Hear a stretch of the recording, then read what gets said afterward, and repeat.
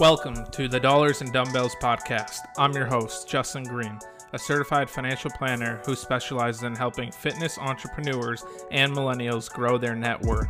The goal is to bring you conversations with successful individuals in the fitness industry on how they navigated their journey to success. Justin Green is the founder and financial planner at Assist FP, a financial planning firm. All opinions expressed in this show are solely those of Justin and not reflective of Assist FP. This podcast should not be considered advice. It is solely for educational, informational, and entertainment purposes only. Please consult with your financial advisor, tax, legal, and any other advisor you have before making any decisions regarding your financial plan.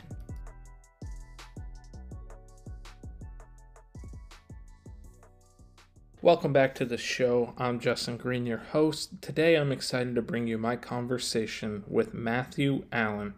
Matthew is a business coach for health and fitness coaches. He started as a civil engineer in New York City and decided that he wanted to bike across the United States. So he left to do that. When he came back, he realized, hey, maybe I don't want to sit in a cubicle for the rest of my life.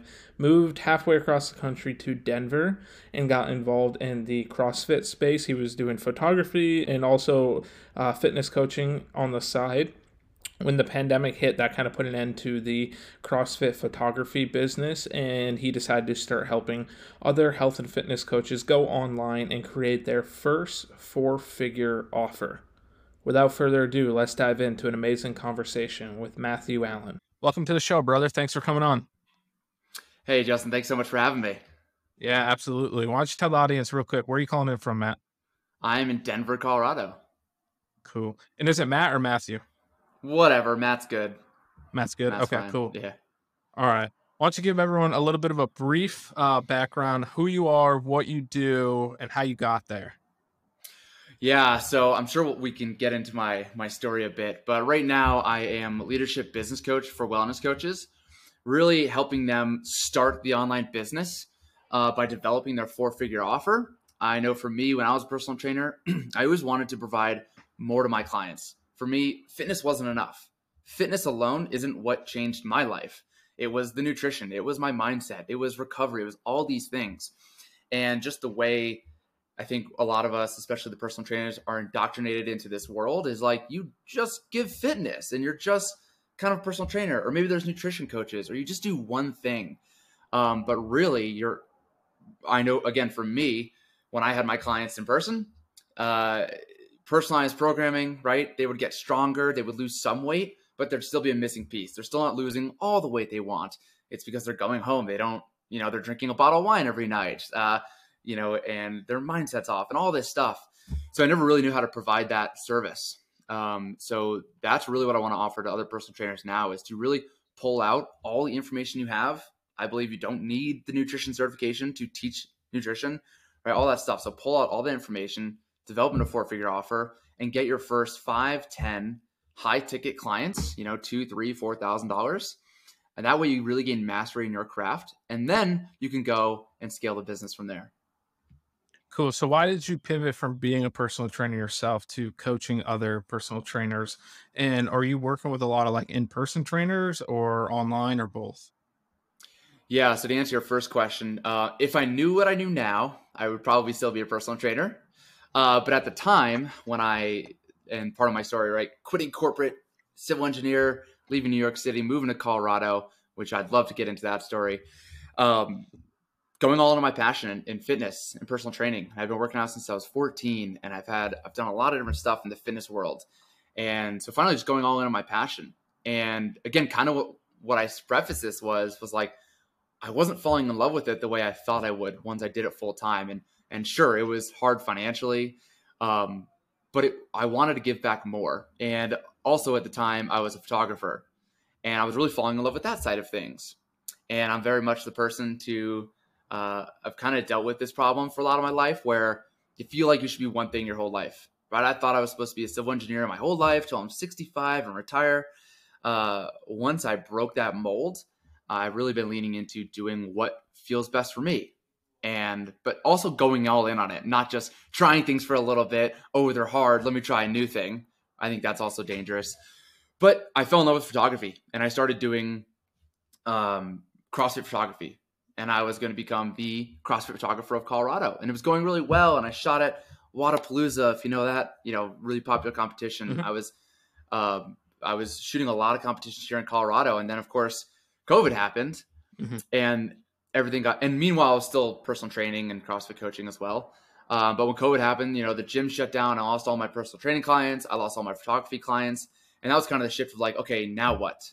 And I still loved fitness, but I didn't love how I was coaching it. And then through photography, I was learning about branding. I was learning that, I'm an entrepreneur. Like, I need to learn how to be a salesman. I need to learn how to charge what I'm worth. All of that stuff, kind of combine those two passions. And that's when I developed my online program to help personal trainers develop their 4-figure offer and lean into entrepreneurship and lean into that leadership. Cool. So a little bit of COVID kind of pushed you that way. It sounds like it. Yeah. Gotcha. All right, let's back it up a little bit. So you were you kind of started in New York City as a civil engineer, and what's wrong with working for 45 years and then retiring at 65? That sounds pretty painful to me.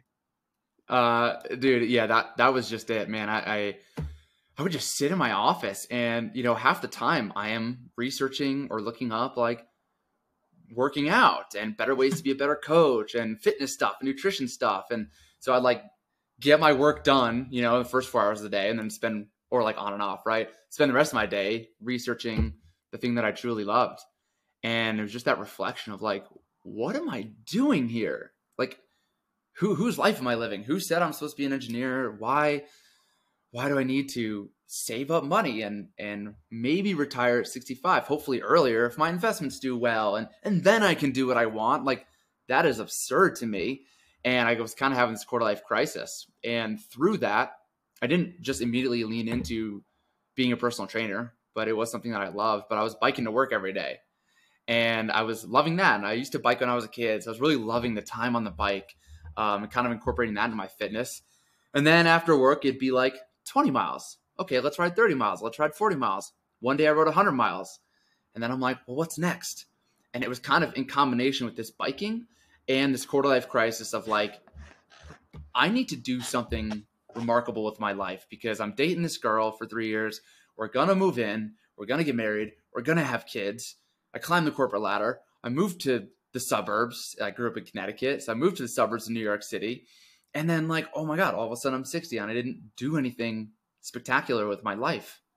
And while some people could consider civil engineering in New York City really great, and I worked on some amazing projects, it wasn't the right fit for me, but I didn't know what was. So yeah, so kind of these two thoughts in mind, I was like, I'm going to ride my bike across America, and kind of made that decision.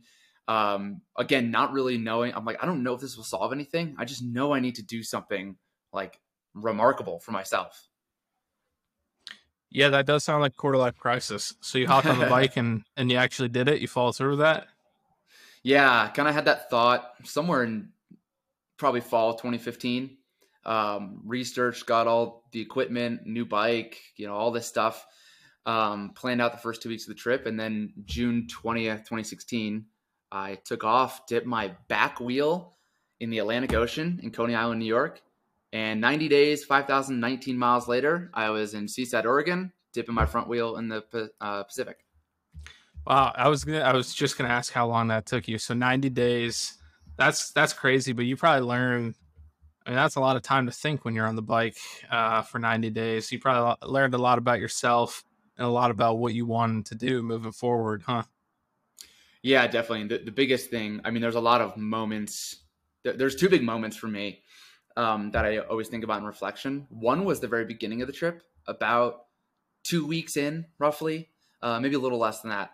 I was headed out of Shenandoah Park in Virginia, and I naively was like, okay, I'm out of Shenandoah Park, the hill, there's no more hills now. I don't know what I was thinking.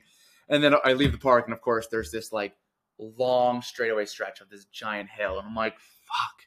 And my bike is over 100 pounds. I ended up sending stuff home, so it got lighter throughout the trip. But at that time, it was over 100 pounds. I'm going up these big hills in the Blue Ridge Mountains.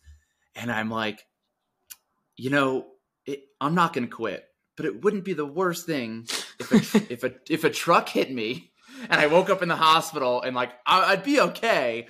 but then I wouldn't have to finish this because it was just so painful. It was so hard, but that didn't happen, obviously. And yeah, in that reflection, that trip, I'm like, this happens in so much of life. Like, this is all of our life. When we do something new, there's this sticking point. A lot of people quit before they get past the sticking point. For the bike trip, it happened to be those, 2 weeks. I'm wearing my CrossFit shirt, right? When I started CrossFit, it was like 4 months until, not that I was great at CrossFit, but I started getting to a groove.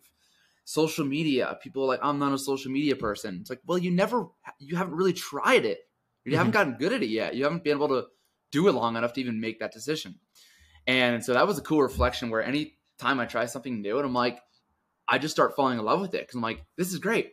I'm new at it. Of course I suck at it. But eventually I'm going to break through and I'm going to start getting good at this. So that was a cool reflection. And then the other big thing was finishing the trip, getting to the end. And it's like the old cliche.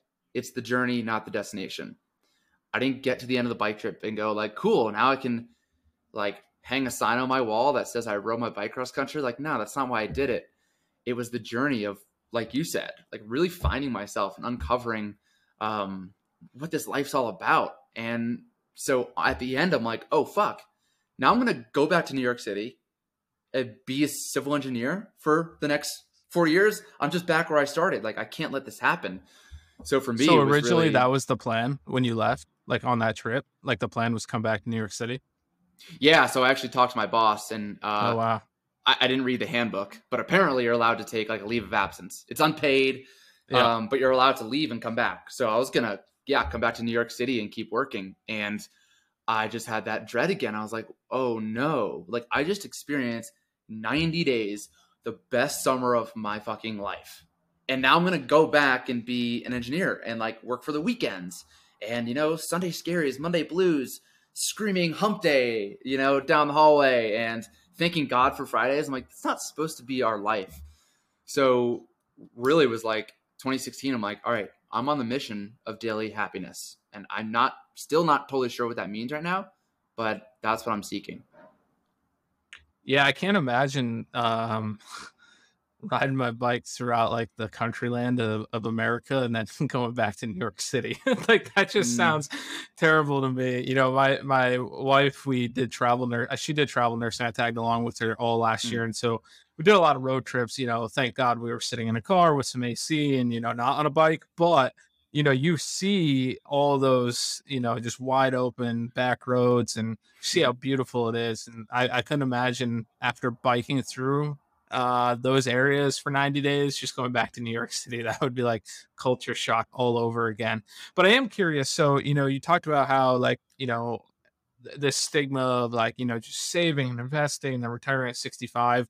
But it sounds like, and you correct me if I'm wrong, you must have been doing that, which allowed you the financial flexibility to kind of chase that I don't know if I call it a dream. As you said, it was more of a midlife crisis. But then after that, you had the dream of pivoting. I would call that the dream. You kind of figured out the dream on the ride.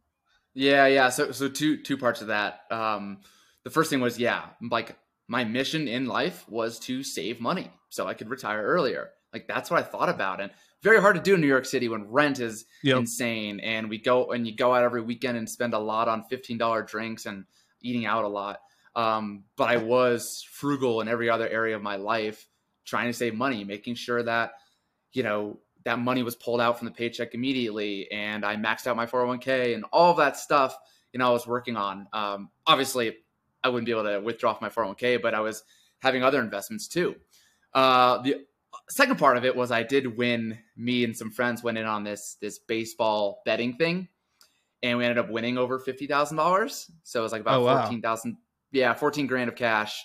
Don't tell the IRS. I also probably shouldn't just say that on this podcast, but but anyway, so yeah, that allowed me to definitely have that cushion of savings to for that summer. Be like, cool, I have this money, and I can use that to buy the bike, buy all the equipment, and take this time off. Interesting. Okay. So I'm curious, are you nowadays, are you still motivated to save and invest? But is it, and the reason I'm asking is because, I emphasize financial flexibility a lot because I think the idea for our generation of saving and investing for retirement is like daunting, as you express. Like it's like, wow, what am I doing? But when you reframe it and you're like, oh, I'm saving and investing, so I have the flexibility to pursue opportunities such as biking across the country for 90 days, or moving to Colorado and completely, switching careers, or, pivoting during COVID from being a photographer to now coaching coaches. I'm just curious, like, do you still do all those things, but you just kind of reframed it mentally, or have you just been like, no, YOLO, I'm going after it? Yeah, I mean, when I quit engineering and moved to Colorado to pursue my passion in personal training, I went from, 85K a year with all the health benefits and all that stuff to 2,000 a month. Yep. Maybe, right? And that was tough. But I mean, for one thing, I was never happier, right? Mm-hmm. From making that move, being in a state that I love, being able to be outdoors more, pursuing my passion, like all that was great. I was motivated. I was excited to wake up every day. That to me meant more than anything. On top of that, I've learned you do spend what you have. So there was no more going out and partying in the city and all that stuff. I was spending more time out in the wilderness, which is free, besides gas to get there. So yeah, so to answer your question, like that was a hard start, right? Getting started in a personal training, not making enough money. There was no savings. I was burning through the cash that I had saved to make that move. But now with more income coming in, it's definitely, it's a different focus for sure. It's not saving to retire because I am doing what I love. So I would rather have more money to continue to, there's kind of different parts of it, right? One, to invest in my business, whether that's a new course or program or hiring an employee or a video editor. The other part is saving money for that longer term, if it's a house in the future or, for bigger expenses. And then it's having that savings of cash to take vacations, to buy the snowboard pass, to buy a mountain bike if I want to. Yeah, absolutely. What I hear there is, short and midterm goals. And so I think that makes a lot of sense. And I just think it's valuable for people to understand that saving is important, and it doesn't have to always just be for this like 45-year goal of just like retiring. I think as entrepreneurs, we're more interested in kind of like stop and go, pivoting. Eventually you will slow down. Like you need to save for your future because eventually people do slow down. We get old. We want to spend time with grandkids, etc. And so you have to balance that. But if you don't figure out like what makes you happy, and if you don't use money as a tool to then fuel that happiness, then constantly chasing more money and saving for no reason you'll find yourself biking across the country for 90 days. Yeah, exactly. and it's funny. You kind of hit a breaking point. That was kind of my breaking point to like, I got to do something. But it's all a beautiful part of the journey and learning that, climbing the corporate ladders, having the most money or the nice house, like a lot of that stuff didn't matter to me. It was being more present. And when I was in New York, there was no short-term, midterm goal. It was just like, save for retirement, because I just wanted to escape so badly. But now it's about enjoying the life that I have, right? My friend had a great quote, a few weeks ago, and he's like, don't get so busy building your dream life that you forget to enjoy it. Right. I like that. I think we find ourselves in that a lot of the times where we're building. And it's like, whoa, slow down. Like life is happening right now. And it's funny. I was running just yesterday and was hearing some crickets and I didn't feel like running. So I just stopped and I sat down and it was just like, all of a sudden the crickets threw me back to Connecticut and being in my backyard playing as a kid. And I was like, damn, it'd be so nice to be, like 12 years old, not a care in the world, being taken care of by my family and fed by my family and loved by them. And all I had to do was like spend summer playing sports. And it was so carefree and beautiful. And it was just a nice reflection to be like, yeah, you're an adult. You can do whatever you want. So like, make sure you're still doing that today, as I think it's like end of August. Oh no, winter's coming and I love summer. So it's just a reminder to like, put the work down, right? We get to our deathbed. We're not going to regret the email we didn't send or the podcast. Oh, I should do podcast 3 times a week. It's like, all right, well, maybe you should get back into more of that play, more of what fills you up and makes you happy. And I truly believe that the happier I am, the more successful I'll be. And that radiates through the rest of my life. Yeah, you kind of hit on a topic. I actually see this quite a bit in the fitness industry. Is I see a lot of coaches who they grow for the sake of growing. Like they're hyper focused on growth, but I'm not sure that some of them have really stepped back to figure out why they're growing. And so when you do that, you find yourself on this like treadmill of I need to grow to support like the spending that I'm doing on the business to grow. And like you just keep going round and round and round. You never actually like step back to your point to say like, wow, this is like I've built like something pretty incredible here. And it gives me affords me the opportunity to live my dream life. Mhm. Because they're just this so focused on this like hyper growth that they don't ever step back and kind of take a look and be like, wow, like this is amazing what I've done here. Yeah, I think there's two good points there. Where it's one, it's like to like same good friend who mentioned that quote has taught me like these rewinds: 1 year rewind, 2 year, 3 or 5 year rewind.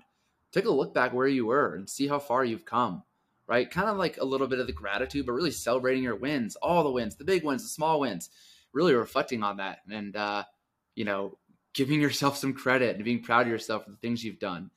But another thing I think that's really powerful for entrepreneurs, especially the fitness coaches who are like, will push through, will grind, right? You have that kind of mentality, right? Pushing for that last rep because that's where the growth is. So we have that mentality of going all in on our business. And I learned from a mentor of mine that I was finding myself codependent on my business, right? So what that means is finding your needs or satisfying your needs through your business.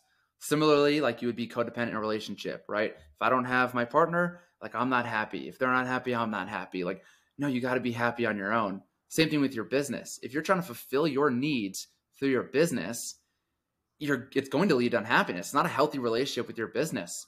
So to really identify those needs, and like for me, one big thing was like physical challenges or just challenges in general.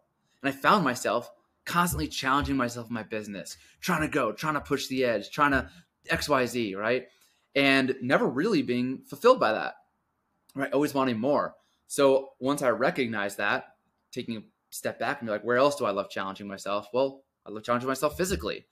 And so I signed up for a 40-mile ultra trail run here in Colorado. And training for that has been mentally challenging. It's been physically challenging. It's been so great to close the computer and go out and pursue this other venture in my life. Another thing for me was creativity, which actually I recently kind of learned for myself, and trying to satisfy that need of creativity in my business, like making reels or developing a new product or all this stuff. And it's like, oh, it's just so much work compared to I can go pick up my guitar and learn a new song or play. Or I just recently finished co-authoring a book. So I wrote a chapter about my story, and I got to do it by creatively writing and telling my story and using metaphors and stuff like that. So that was really fun to be creative in that way. And so for people listening, like if you find yourself constantly in the business, pushing and never taking that step back to reflect, you're just going to find yourself burnt out, worn out, always pushing, always searching for the next thing and never being satisfied, compared to stepping back and being like, where else in life outside of my business can I be fulfilled? Where can my needs be met? And yeah, maybe it's attention. Attention is not a bad thing. That's another one of mine. So it's like maybe picking up that guitar and doing an open mic night, even though I suck at singing, right? I would definitely get attention through that, or trying to do some stand-up comedy, something like that, where just reflecting on where can I get this outside of my business. And it's not always so like, what's in it for me and how can my business grow from this? Yeah, no, absolutely. I think now is probably a good time to kind of pivot back. I want to talk about you brought up the four-figure offers earlier. So I want you to tell us a little bit more about like what does that mean and what was the struggle that you saw coaches were having? Yeah, so really for me, and I believe every coach, they're just the evolved version of their niche. So whatever you're coaching with, especially personal trainers, right? You're just helping yourself 2, 3, 5, 10 years ago. And so, like I said earlier at the start of the podcast, I had no conviction in my offer. So when I would go down and sit down to sell with someone, and the gym gave me the offer. So it's like I don't remember what it was, a 16 pack for $2,000. And I would sit there and I'd try to sell someone, hey, you're going to get personalized programming and blah, blah, blah, blah, blah. And yeah, we're going to hit your goals. And I didn't really believe it, because it's not just fitness that's going to help you hit your goals or really change the life that in a way that you want it to be changed. All right. Like I said, you also need nutrition help. You also need mindset help, right? Most people, the personal trainers will appreciate this, right? Most people know they need to work out more and eat healthier, right? Most of our clients know that. So you go to google.com, you can get any fitness plan, you can get any nutrition plan you want, yet there's still 100 million overweight people in America. So it's not really just the education, the how-to that people need. It is helping clear blocks. It is helping them take the steps to do the thing. And yeah, part of when I was an in-person coach, cool, they have accountability because they're financially committed and they have the accountability of coming into the gym to see me, right? That's the accountability. But then there's no more accountability outside the gym. And I wasn't providing that. I wasn't offering that to people. It was just come to the gym. Here's our program. I'm going to, correct your movement and fucking count your reps and clap for you. Whoop-de-doo. And then you leave the gym, nothing changes. So going back to the point of like, I had no conviction in my offer. So when I would sell these 16 packs for $2,000, people are like, oh, it's a lot of money. I'm like, yep, it is. Like, okay, like I get it. And then I don't make the what sale. I'm making a month right now. Like it's a lot of money. Yeah. Like, oh fuck, that is a lot of money, and I could really use that. And just the whole mindset around it was so wrong, compared to selling, let's say for because I help coaches get online. It's a $2,000 offer for 3 months, and you're teaching them how to live a healthy life on their own. Doesn't mean they have to be a personal trainer, know how to program, but they could go into the gym confidently and work out and stay consistent. They can make healthy food choices. They have a better mindset around, instead of falling off for 2 months and getting the weight back, they can get back on the horse a little quicker, because we all fall off, right? But it's really having this full on offer, because again, if you just give someone fitness, well, is just fitness how you live a healthy and wealthy lifestyle? No, it's not. You also eat well, right? You also have good habits with your recovery, with drinking plenty of water, and probably a better mindset than most people, right? You go to the gym even when you don't want to. So there's something there. There's a mindset shift there that you've made to consistently show up in the gym that your client doesn't have. That can be taught, right? And that's what I love helping people with, is also becoming a world-class coach. How do we teach the things that we do so well? And so to kind of summarize that, it's like, yes, you can't be giving your client 20% of the puzzle. They need everything to create a healthy, wealthy lifestyle. And I think the best coaches are the ones that don't have clients for 10 years. Monthly programming for the next 10 years. Is that your plan for your client until they die or quit? No, I would rather them pay me a substantial amount of money so they're financially committed. I go all in on them, and now they have all the tools to live a healthy life without me. Because you've empowered them to kind of take over on their own. Like you've given them everything they need, where eventually they quote unquote graduate from needing you. Yeah. And the cool thing about like business, I mean, there are no rules, but you can always keep them on, right? So you can make your $2,000, $3,000 up front, take them through 3 months of this intensive programming, change their life, and then say, hey, most people like the accountability. So why don't we, for $200 a month, we'll do a monthly check-in call, and I'll keep programming for you or whatever, or, some kind of chat support or whatever. So you can continue, right? This is what I help people with, right? Get your 5-10 clients, make your 10-20 grand, right? Finally, compared to the $2,000 I was making a month, go all in on your clients, feel really good about the work you're doing. And then at the very end, you sell them into this recurring program, and then you put them into a group. Now those 10 clients, or maybe you sell whatever, 50% of them. So those 5 clients are now working with you monthly at $200. That's, what was my math there? 200 times 5, $1,000 a month. You keep bringing people into your high ticket offer. You keep funneling them into the monthly programming, and then you slowly build that. So now you have recurring revenue. But the problem is most people want to start with this group program, or they want to start doing less work, right? Because especially personal trainers have been working their asses off so much, they want to work less. but there needs to be this starting of gaining the mastery in your craft. So if you've just been coaching fitness, you need to get better at nutrition coaching and recovery coaching and helping people with mindset. You need to work one-on-one with people to gain the mastery in your craft so that you can support people better in a group setting. Yeah, absolutely. You talked earlier, kind of, you help people start going online. At this point, is anyone hesitant to go online? I just feel like it's so obvious how much you can scale online compared to in person. I know some people, I will hear a lot like, I just really enjoy the in-person training, which is totally fine. Doesn't mean you have to give it up completely, but like, you should also be online. Do you ever get any hesitation anymore of like going online? No, I don't. And Okay. just like you said, there's only the little bit of like, well, I still want to, coach people because I just love it.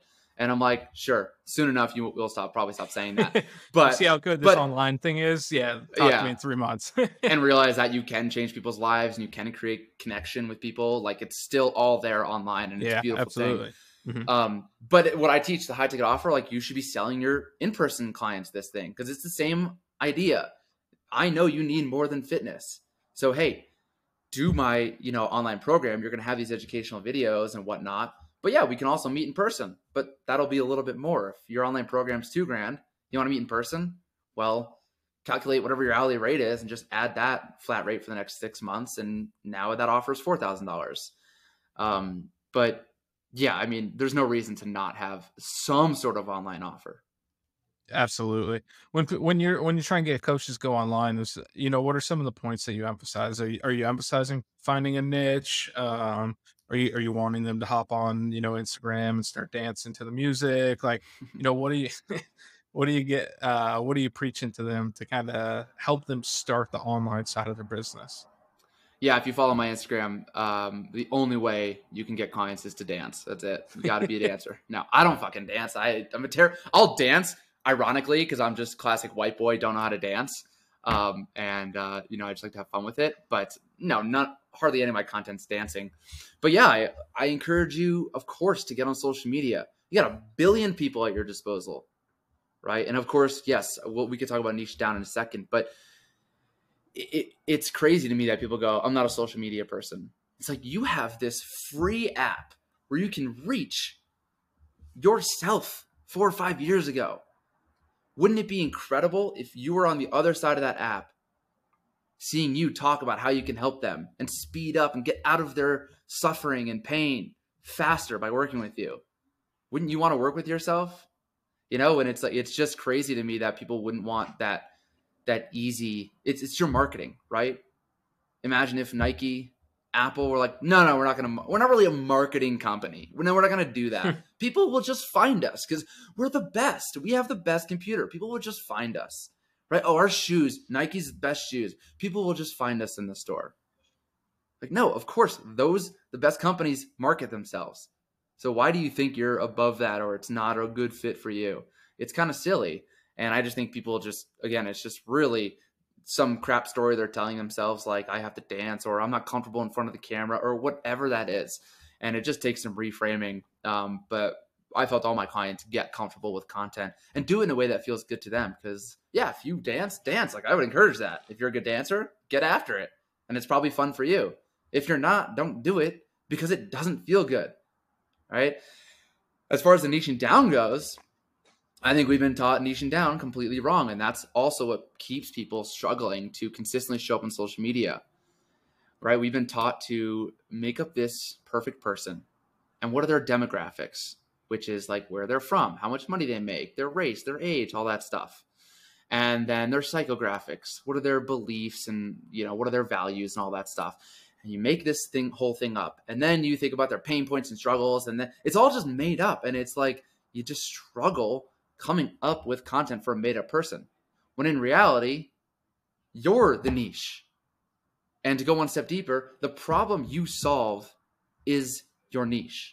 So my favorite example is Knees Over Toes Guy. If you're a personal trainer and you don't follow Knees Over Toes Guy, I don't know what you're doing. You're living on a rock. He's got 1.6 million followers. What is the problem he solves? Knee pain. Who has knee pain? It doesn't matter if you're 20 years old, 50 years old, 100 years old, if you're male, female, it doesn't matter how much money you make. Everybody, not everybody, but a lot of people suffer from knee pain. It doesn't matter what you, who you are. It's the problem you solve. And when you show up on social media and you become the obvious solution for that problem, then people just think of you automatically. And so that's what we want with our marketing. So I want you to just think about yourself, right? Knees over toes guy, Ben Patrick, had knee pain. And he was told by the doctors that he would never be able to like walk again, or his knees would never function properly. And of course, he completely changed that. So he's the evolved version of his niche. So think about a version of yourself in the past, whoever it could have been, right? And there's many versions of myself I could think of, but pick one, and what do they really want? People have blinders on, right? So we'll keep using the knee pain example. Ben Patrick is a personal trainer. He could help you grow your chest. He could help you with nutrition. He can help you with all sorts of stuff to live a healthy lifestyle. Does he talk about all of that on his social media? No, he doesn't. Maybe 30% of the time he'll drop some other nutrition tips or, chest workout. But 70% of his content is about solving knee pain. So that when somebody who follows him experiences knee pain in their real life, their first thought isn't, my knee pain hurts so much. I need to look up a physio in my area, or maybe a physical therapist online, or a personal trainer. I don't want that to be their first thought. Their first thought is going to be, I need to just hire Ben Patrick. I need to hire Knees Over Toes guy, right? So that's what I want for you. But so often with personal training, we try to talk about everything that we know, right? Because that's what we were told from the gurus in the past. And when social media was kind of growing up, was like, give away all your information and people will come flocking to you. That would work when you were the only coach, right, on social media. But that's not true anymore. We're not the only people. There's so many people out there. So if you're talking about everything under the sun, you're just blending in compared to getting yourself really well known for one thing. And then people experiencing that pain in life, and they go, all right, you know what? I just need to hire Matt. Yeah, I think that makes a lot of sense. And, it kind of reminds me, so I know Knees Over Toes guy, he's, so well known for like the knee and the knees and knee pain. And I have a financial planner friend who recently texted me, and I I'm kind of the fitness guy in this group. And he's like, hey, my girlfriend just decided to do an all carnivore diet. Do you know this like carnivore guy? and right, because that's a niche as well, right? Like some people get really hung up on, the carnivore diet or the vegan or keto or whatever it is. Like those are niches as well. And I knew right away though, because he just said it was a doctor who like talks about eating only meat is what he actually said. I was like, carnivore MD, like exactly. I was like, I know. He picks up kale and he's like, "This is bullshit. Yeah. This is bullshit." I was like, it's either Liver King or this guy. Yeah, exactly. Yeah. And once he said it was a doctor, I said, I know exactly what you're talking about. I couldn't think of the guy's name other than I knew him as Carnivore MD, and I do forget his actual real name. I looked it up. It might be Paul or something like that. But and so it just reminded me of like I knew exactly who he was talking about with very little description. Where if you like hear knee pain, you immediately think of Knees Over Toes guy, Ben Patrick, right? So I'm curious, like, so what is your niche then? What do people hear and they think of Matthew? Yeah, so there's something that I really help my clients with, and then I've been shifting into it myself. Or not shifting into it. I've been doing it, but shifting what I want to be known for, right? Asking yourself, like, what do I want to be known for? And it doesn't have to remain the same thing for the rest of your life. And if Ben Patrick wanted to move on and not be the knee guy, like, good for him, right? We're all evolving humans. For me, though, it's been really leaning into your 4-figure offer. So the idea is that when a personal trainer or wellness coach makes another sale for monthly programming, and it's $100 a month, and like, yay, I made a sale. Good. Celebrate yourself. I hope you do. But then they go, fuck, but it's only $100 a month. Right now I'm making $2,100 a month. It's still not enough. Or on the other side, a monthly client cancels, right?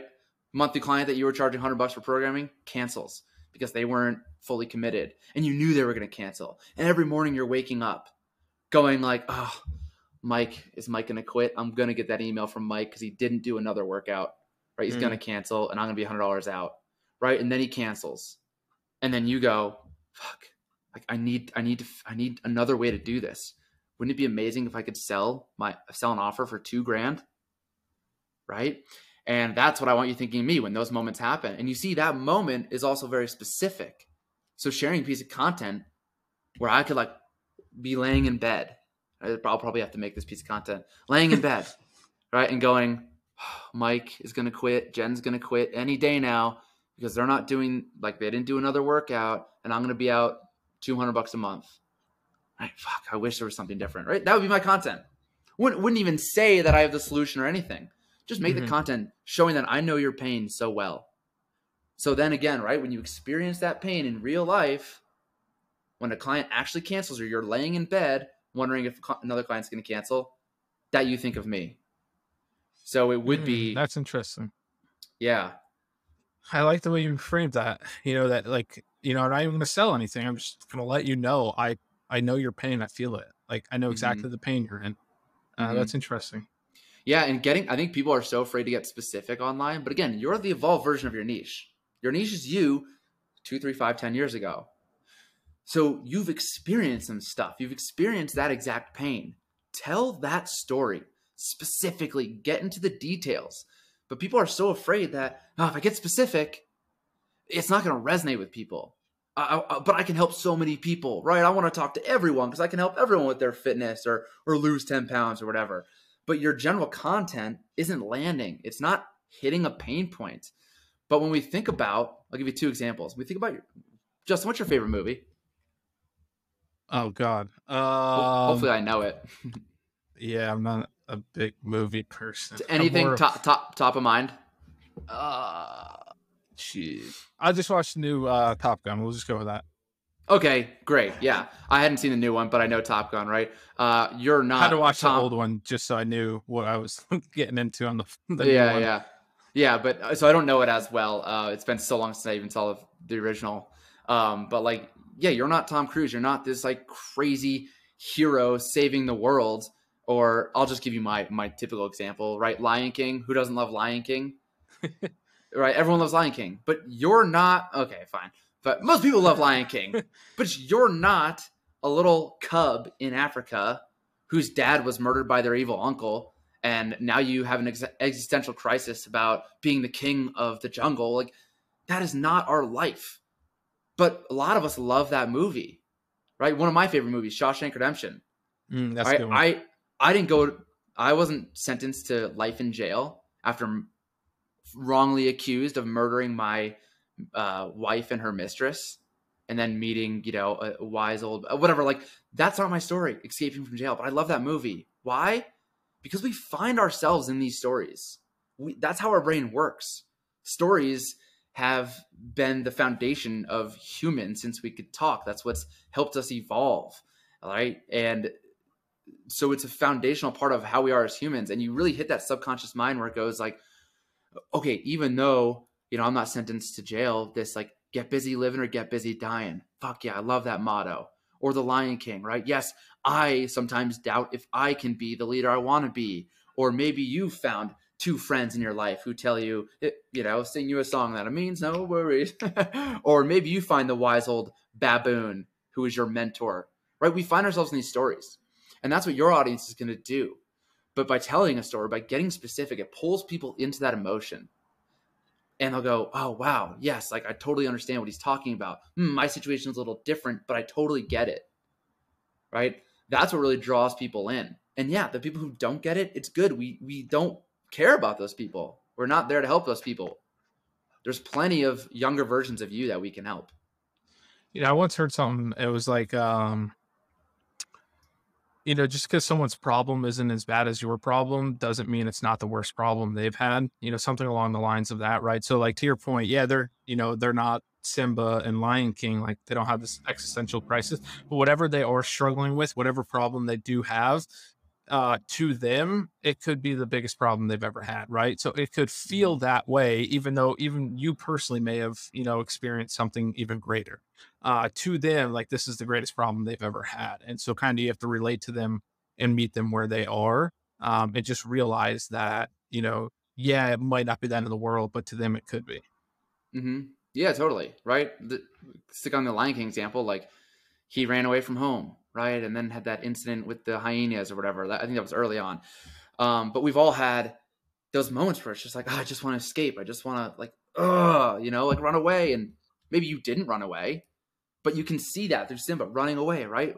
It's such a great story because it really is that hero's journey that, I mean, if you know about the hero's journey, it's the foundation of like every movie and every great story. Mm-hmm. Right? We all have that. So sharing your story in that hero's journey kind of sense so people can follow along with that. Right? That's why that's the foundation of the hero's journey, because we've all had that calling for more. And then we've had that deep struggle, that deep pain that pushes us to overcome it. And then we get on the other side of it.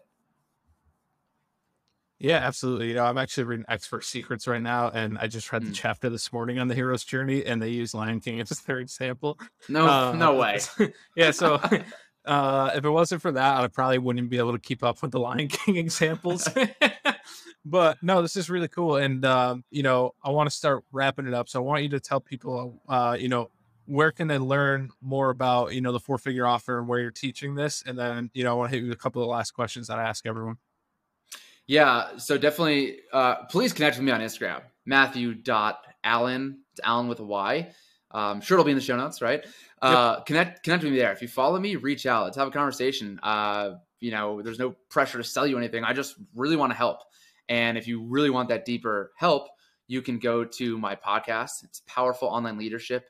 That just obviously allows me to dive in a little bit deeper into these topics, really giving you takeaways to how you can implement it with your coaching and start making progress and charging more money and changing more lives. Cool, man. All right. So a couple questions I ask everyone. What is the most irrational or emotional thing you've done with money?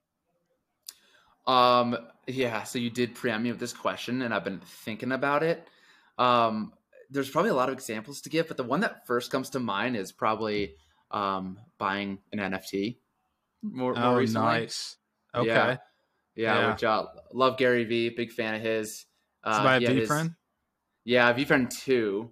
So he had his Series 1, which are all like minimum 40K. So it was like, I've done my research. I understand NFTs and I understand his stance behind them, and I do believe in him. So I did my homework. So maybe not super irrational, but it was kind of like I could do a lot of other things with $1,000. But for me, this was just like, I want to be part of this world. So bought a VeeFriends 2. That was going to be my question. How much you pay for it? So, the cool thing, we're not going to get too in depth on an NFT here. You could do a whole series of episodes on that. But the one cool thing about the VeeFriends is usually they come with some type of benefit, right? Like did the one you buy have, I know like the really, like some of the really high cost ones be like, a one-on-one meeting with Gary or like dinner with Gary and his family or something like that. Like did yours come with any sort of benefit on that end? Yeah. So the fun part about the NFTs is like, you just buy one and you get what you get, right? In the aftermarket, you don't know what you're getting? Yeah, when you mint it, so that's what's calling like before they're released, you mint it. You don't know what you're getting, but then in the aftermarket, then there are better ones with if they have a different background or a different animal, they'll have those better benefits. So mine was a meticulous magpie, and the scene was like a hotel behind him. So they haven't released anything yet, but yeah, everything like there's animals that are on like a pickleball court. So anyone who has a pickleball court gets tickets to like these pickleball events. So I don't know what the benefit that comes with mine is quite yet. But it was kind of cool to get the meticulous magpie. It's a bird that's kind of blue, black, and white.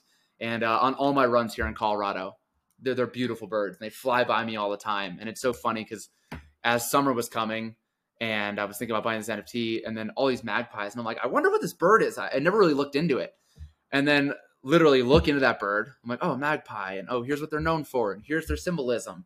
And then like a week later, I buy the NFT and I get the magpie. So I'm like, this is interesting synchronicity in my life. I don't know what it means, but I'm hoping I don't want to sell it because it kind of just has that deeper meaning. And also too with NFTs, when you buy one, there's a gas price. So again, we won't go into all this stuff, but it's kind of like gas in real life, right? The price of gas fluctuates when NFT, but it's like what it costs to create the transaction.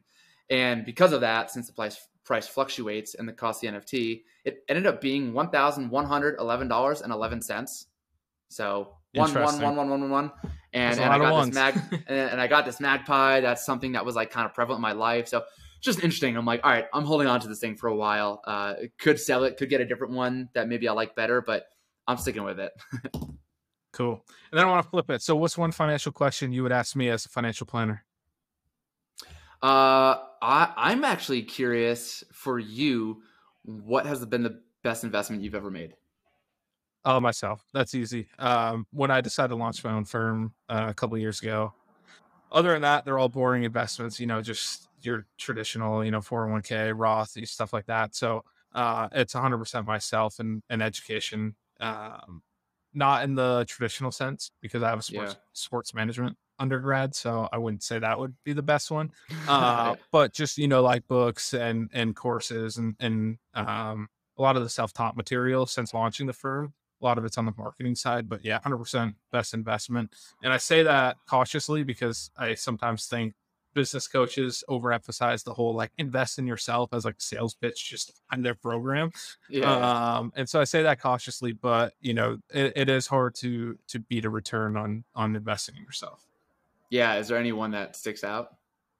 Like a specific course or something. Yeah. Is there a course or like the best book or? I really like and this is probably a recency bias, but I've been really liking the Russell Brunson books. So Traffic Secrets, Expert Secrets. I haven't read .com Secrets yet.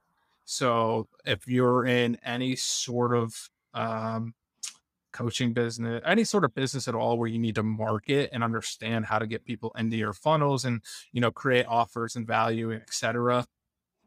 Like, I think that's a really, really high value investment. I mean, the books are only like under $20 each. So you can get all 3 books for probably $60. And I mean, God, I imagine you could turn that into an extreme return if you really take it, do the exercises in the book and put it into practice. And then, I've never really measured like what the return is, but if someone actually did that, I imagine you could really crush the returns on that.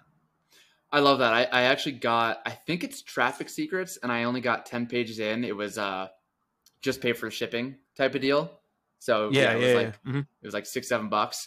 And it was just at a time in my life where I was doing all this other stuff. So I kind of put it down because I wanted to read it and be able to take action. So I'll probably have to revisit that. But yeah, I love that, right? $20.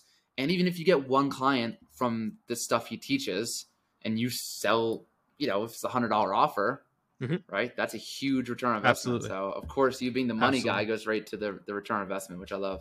And I think that's a great answer. And it's funny, actually, I got Traffic Secrets, but it was an audiobook. I got it last summer. And I just, kind of to your point, it wasn't the right time for me to read it. There's another financial advisor I know who says this a lot, is like, he'll buy a book, he'll read like 10 pages. It's just not for him, but he'll come back to it in a couple of years and he'll devour it in like a day. And the reason is it just wasn't the right time. He wasn't the right person yet to read that book, so he wasn't reading at the right time.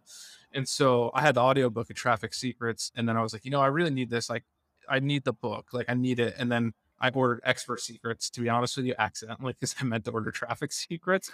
So that's how I found myself reading the other one, and it's been much more helpful to actually have a hard copy and then read it, stop, do the exercises, actually follow through on what he's recommending, and then go back to reading it. Whereas the audiobook, it would just I just get drowned out. I get distracted a lot with audiobooks. They're great for drives and stuff like that, but if it's a really actionable book, I'd rather listen to like a story, like a documentary story on audiobook than to actually like, all right, here now let's like create some marketing from this. So that would be my answer. Yeah, I'm 100% with you on that one. I actually just downloaded audiobook Buddha and the Badass, which is cool. I don't even know how I found it. I think it was on my list forever, and I was like, let me just listen to this. And there's a lot of actionable steps, and it's like, shoot, like I should just buy this book because I want to take action on it. And yeah, you just don't, or like I'll go back to it, but you never go back to it. And never do. And what are you gonna do? Like rewind? Like, I mean, you can't like flip back to the page. So right, cool. Yeah, anything self-help and stuff. I love taking notes and highlighting. Yeah, I'm the same way. I still like physical books. I'll get a Kindle if it's like I need it right now. I just want to dive into it, but I love having the hard copy book. So Matthew, I appreciate you coming on, sharing your journey with us. Everyone can find you online And I just appreciate you taking the time to hop on. Yeah, thanks, Justin. This was awesome. I love the work you're doing for the fitness pros. Much needed. Appreciate that. Did you enjoy the show? If so, don't forget to hit subscribe and leave us a review. And if you are interested in learning more, you can subscribe to the Monthly Assist, a newsletter where I share more information for fitness entrepreneurs and millennials. You can find the link in the show notes, or you can access the link in my Instagram bio at JustinGreenFP. Until next time, keep growing, my friends.